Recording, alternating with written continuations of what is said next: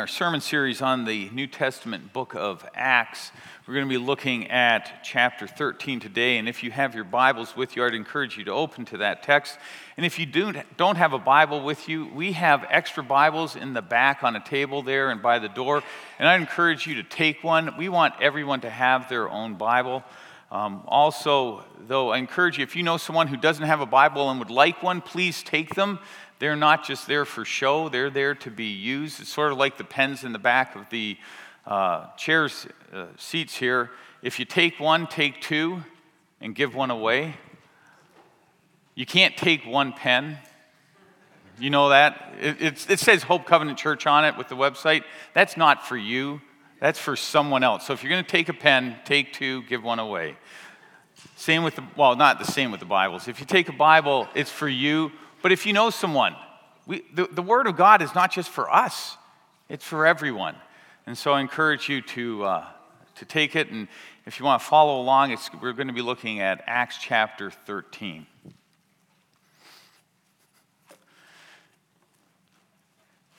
And as we look at our text today, this is a fulfillment of what Jesus said at the beginning of Acts and just before Jesus was taken back up into heaven, he said, he gave a charge to his disciples that they would receive power and that they would be witnesses for him to the ends of the earth, to all nations. And to this point in the story that we've been looking at, the gospel has gone out to Jerusalem, to Samaria, to Judea, and now there's this turning point. It's going to go to the ends of the earth. And so in chapters 12 through 14, there's this decisive turning point where the gospel no longer is just for the Jews in Israel, but it's for everyone all over the world. And so Luke has prepared people for this. He's talked about Stephen and teaching, and then his martyrdom. He talks about Philip going and preaching to the Samaritans, but also to the Ethiopian eunuch. He talks about the conversion of Saul and then the conversion of Cornelius. But this has all taken place in basically what is called the Levant, or Israel. And now the gospel is going to go overseas. And so remember this promise as we look at this text today. And this is the promises from Acts 1:8, where Jesus said, "You will receive power when the Holy Spirit has come upon you, and you will be my witnesses in Jerusalem and Judea and Samaria and to the ends of the earth." Over the next couple of weeks, I want us to look at three sermons that Paul preaches. He preaches, or three sermons are recorded. He preaches more than that, but three are recorded. The first is the one we're going to look at today, which is in Pisidian Antioch, and it's basically to a Jewish audience. The second one we're going to look at in a couple of weeks is a sermon he preaches to a bunch of pagans in Lystra. And then the third is when he's in Athens and he preaches to a bunch of Greek philosophers. And I think it's relevant for us today, especially as we're trying to figure out how best to proclaim the good news of Jesus to a world that is very different. And we need to know our audience and the best way to communicate the good news of Jesus Christ. So listen to, this is this is Acts chapter 13, and we'll start at verse 13. Paul and Barnabas have been sent off this is sort of the first missionary journey, and it says, "From Paphos, Paul and his companion sailed to Perga in Pamphylia, where John left them and returned to Jerusalem. From Perga, they went on to Pisidian Antioch. On the Sabbath, they entered the synagogue and sat down. After the reading from the law and the prophets, the synagogue rulers sent word to them, saying, 'Brothers, if you have a message of encouragement for the people, please speak.' Standing up, Paul motioned with his hands and said, 'Men of Israel, and you Gentiles who worship God, listen to me. The God of the people of Israel chose our fathers. He made the people prosper during their stay in Egypt. With mighty power, he led them out of that country. He endured their conduct for about 40 years in the desert. He overthrew 7 nations in Canaan and gave their land to his people as their inheritance. All this took about 450 years. After this, God gave them judges until the time of Samuel the prophet. Then the people asked for a king, and he gave them Saul, son of Kish, from the tribe of Benjamin, who ruled 40 years. After removing Saul, he made David their king. And he testified concerning him, I have found David, son of Jesse, a man after my own heart. He will do everything I want him to do. From this man's descendants, God has brought to Israel the Savior, Jesus, as he promised. Before the coming of Jesus, John preached repentance and baptism to all the people of Israel. As John was completing his work, he said, Who do you think I am? I am not that one. No, but he is coming after me, whose sandals I am not worthy to untie. Brothers, children of Abraham, and you God-fearing Gentiles, it is to us that this message of salvation has been sent. The people of Jerusalem and their leaders, or their rulers, did not recognize Jesus. Yet in condemning him, they fulfilled the word of the prophets that are read every Sabbath. Though they found no proper ground for a death sentence, they asked Pilate to have him executed. When they had carried out all that was written about him, they took him down from the tree and laid him in a tomb. But God raised him from the dead. And for many days he was seen by those who had been traveling with him from Galilee to Jerusalem.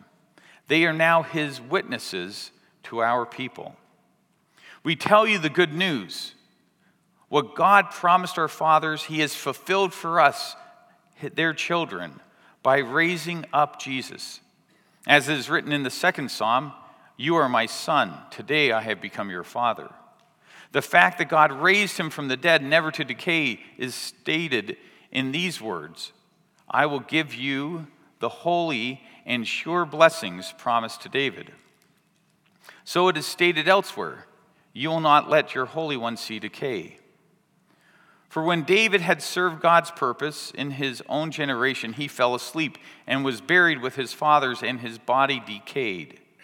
But the one whom God raised from the dead did not see decay. Therefore, my brothers, I want you to know that through Jesus, the forgiveness of sins is proclaimed to you.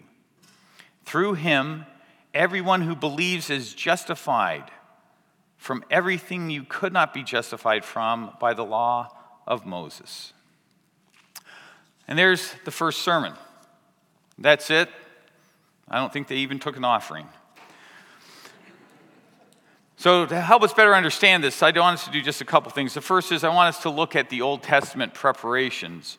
The second is I want us to look at the sermon's focus, which is on the death and resurrection of Jesus.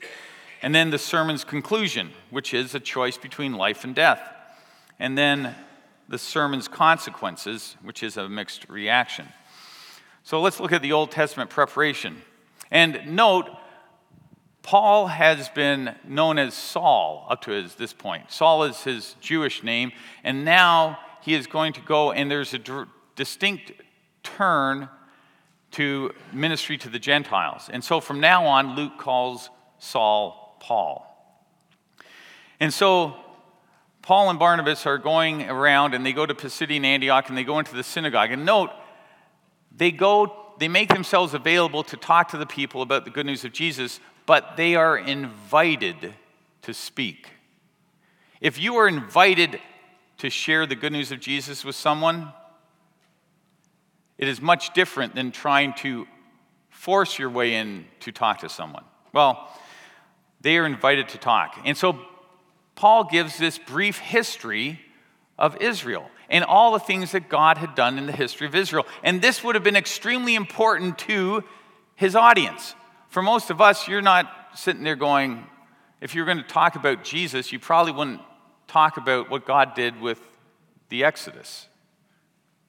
But for the Jews, in that time, this would have been extremely important because they would want to know how Jesus fulfilled all the prophecies of the Scriptures. And so basically, Paul goes and he says, look at all that God did. And basically, it's God's grace. God did this, God did that, then God did this, and then God did that. It wasn't about the people, it was about God, what God was doing through the people. And so it's all about God's grace.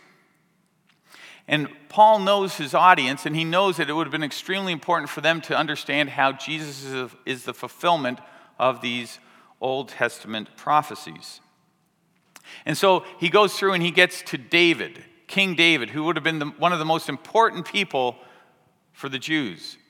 And he says, King David died, but one of his descendants now sits on the throne, and it is Jesus.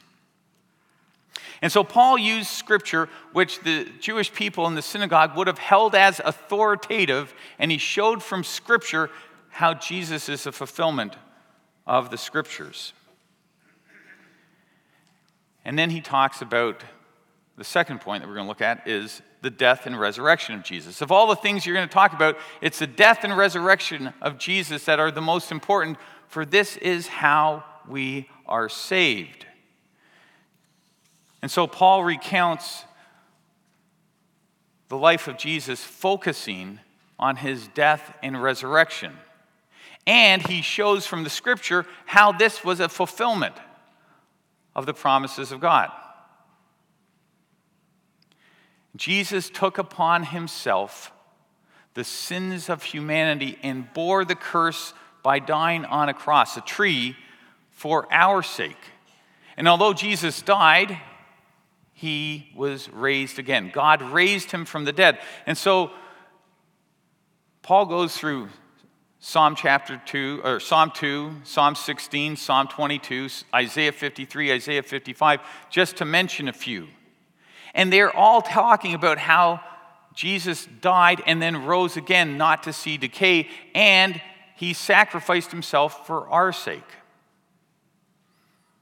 And so Paul talks about the death and resurrection and then says that we are saved and we have the forgiveness of sins and we are justified because of what Jesus did for us. And then that brings to the conclusion. Paul says, you need to make a choice. Here's the good news, and this good news is for you. What are you going to do about it? Having brought the scriptures and history together and shown how God foretold that in scripture that Jesus would fulfill all these promises, Paul now says to the people, I want you to know that through Jesus the forgiveness of sins is proclaimed to you. What are you going to do about it? And then he says, and through Jesus, everyone who believes is justified from everything that you could not be justified by observing the law of Moses. And so Paul lays out for them this clear choice. There's a forgiveness of sins, and you can be justified before God, or you reject it. And if you reject it, you stand condemned. What are you going to do? Accepting Jesus leads to the forgiveness of sins and peace with God. Rejecting Jesus leads to condemnation, judgment, and death. Martin Luther, the great Reformation theologian, in his preface to the book on Acts, wrote these words. It should be noted that by this book, St. Luke teaches the whole of Christendom that the true and chief article of Christian doctrine is this: we must all be justified alone by faith in Jesus Christ, without any contribution from the law or help from our works. This doctrine is the chief intention of the book and the author's principal reason for writing it. And so Paul preached the good news. The good news that Jesus fulfilled all these Old Testament prophecies, but he did it for our salvation, for the forgiveness of sins, and so we can have peace with God. And he preached that so the people would decide to put their faith in Jesus. That is what we are supposed to be doing when we preach. We proclaim the good news and then invite people to respond, knowing that it is God who is at work in people's lives and that God loves them more than we could ever. And so that brings us to the conclusion that we read in Acts is that there's a mixed reaction. Some people believe and others people don't. And some people oppose Paul and Barnabas.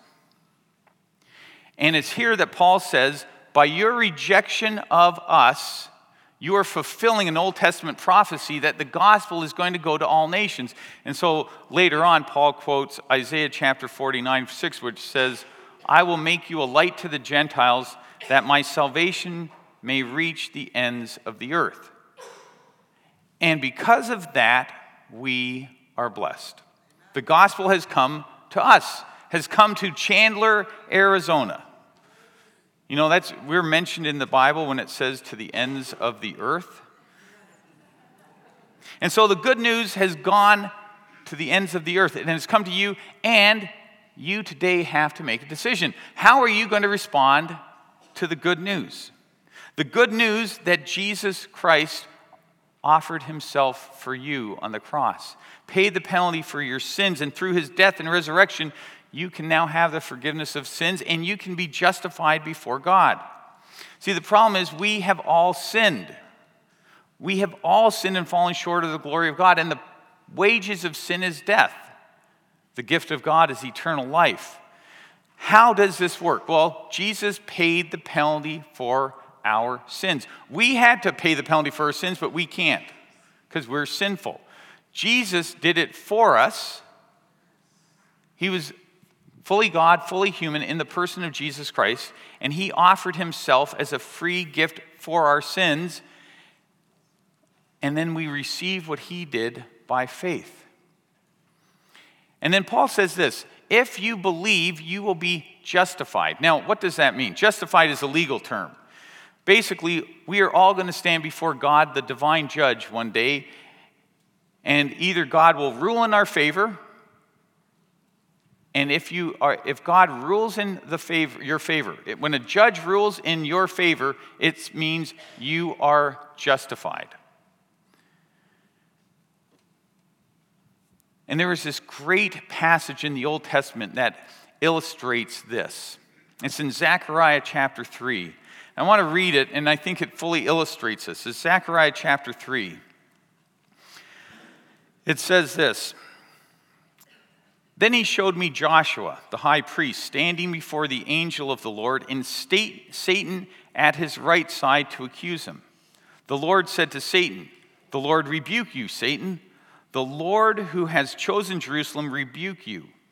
Is not this man a burning stick snatched from the fire?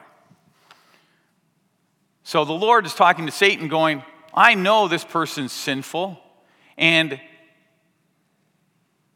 he is snatched from the fires of hell, so to speak. And Satan is always there to condemn us.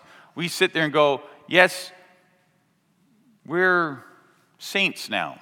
That's what God calls us. And the devil says, you're a sinner. And he brings up our sin over and over and over and over and over again. Why? Because we keep sinning. And so how in the world are you going to have peace in your life when you still have all this sin in your life and the devil's there to just say, what a complete failure you are? But this is what God says. Verse 3, now Joshua was dressed in filthy clothes, symbolic of his sin. As he stood before the angel said to those who were standing before him, take off his filthy clothes. Then he said to Joshua, see, I have taken away your sin, and I will put rich garments on you. Then I said, put a clean turban on his head. So they put a clean turban on his head and clothed him while the angel of the Lord stood by. The angel of the Lord gave him this charge to Joshua. This is what the Lord Almighty says. If you will walk in my ways and keep my requirements, then you will govern my house and have charge of my courts, and I will give you a place among those standing here. Listen, O high priest Joshua, and your associates seated before you, who are men symbolic of things to come. I'm going to bring my servant, the branch. That was another term for the Messiah, so this is talking about Jesus. See the stone I have set in front of you, Joshua. There are 7 eyes on that one stone, and I will engrave an inscription on it, says the Lord Almighty, and I will remove the sin of this land in a single day. This is what God says he will do. He will remove the sin of the world in a single day. When was that? The day that Jesus Christ offered himself as a sacrifice for us and died on the cross. In a single day, all of sin was paid for through that sacrifice of Jesus. And when we accept what Jesus Christ has done for us, we receive his righteousness, and God looks at us and doesn't see our filthy rags, our sin. He sees what Jesus has done for us in his righteousness, and he rules in our favor. And we are therefore declared justified before him. And it's nothing that we've done, it's all what Jesus has done for us. It's not about how your good works. Are good works important? Yes, but we do good works out of thankfulness for all that God has done for us, not in order to get God to love us. Because of what Jesus has done for us, we should live good lives and do good works. Yes, but that doesn't get us salvation. It's a response to our salvation. And so Paul is preaching this, and he says it's all about Jesus, and you will receive the forgiveness of your sins, and you will be justified before God. What are you going to do about it? And that brings us to communion. Every time we celebrate communion, we are reminded of the sacrifice of Jesus Christ. Every time, and you're baptized once, but we celebrate communion over and over and over again. Why? To remember the sacrifice of Jesus Christ for us. Jesus Christ, on the night when he was betrayed, was with his disciples, and he was celebrating a Passover meal. And in this Passover meal, there's great symbolism in it. But part of it was Jesus took bread and said, "This is my body, and I'm giving it to you. My body is going to be broken, and I am going to offer my body to you." And so he takes the bread, and he gives it to them and says, "This is my body, eat of it." In the same way, he's going to take the cup and say, "This is my blood, the new covenant in my blood, and I'm shedding my blood for the forgiveness of your sins." And so if you're not familiar with communion, in a little bit, the trays are going to be passed, and there's bread on them. And there's gluten-free on the outside if you need some of that. But the bread is going to be passed. And I'm going to invite everyone to hold on to your portion until everyone has been served, so that we can all partake together, because we are united together in the one body of Jesus Christ. And we pass out the bread, because you don't need to receive it from me.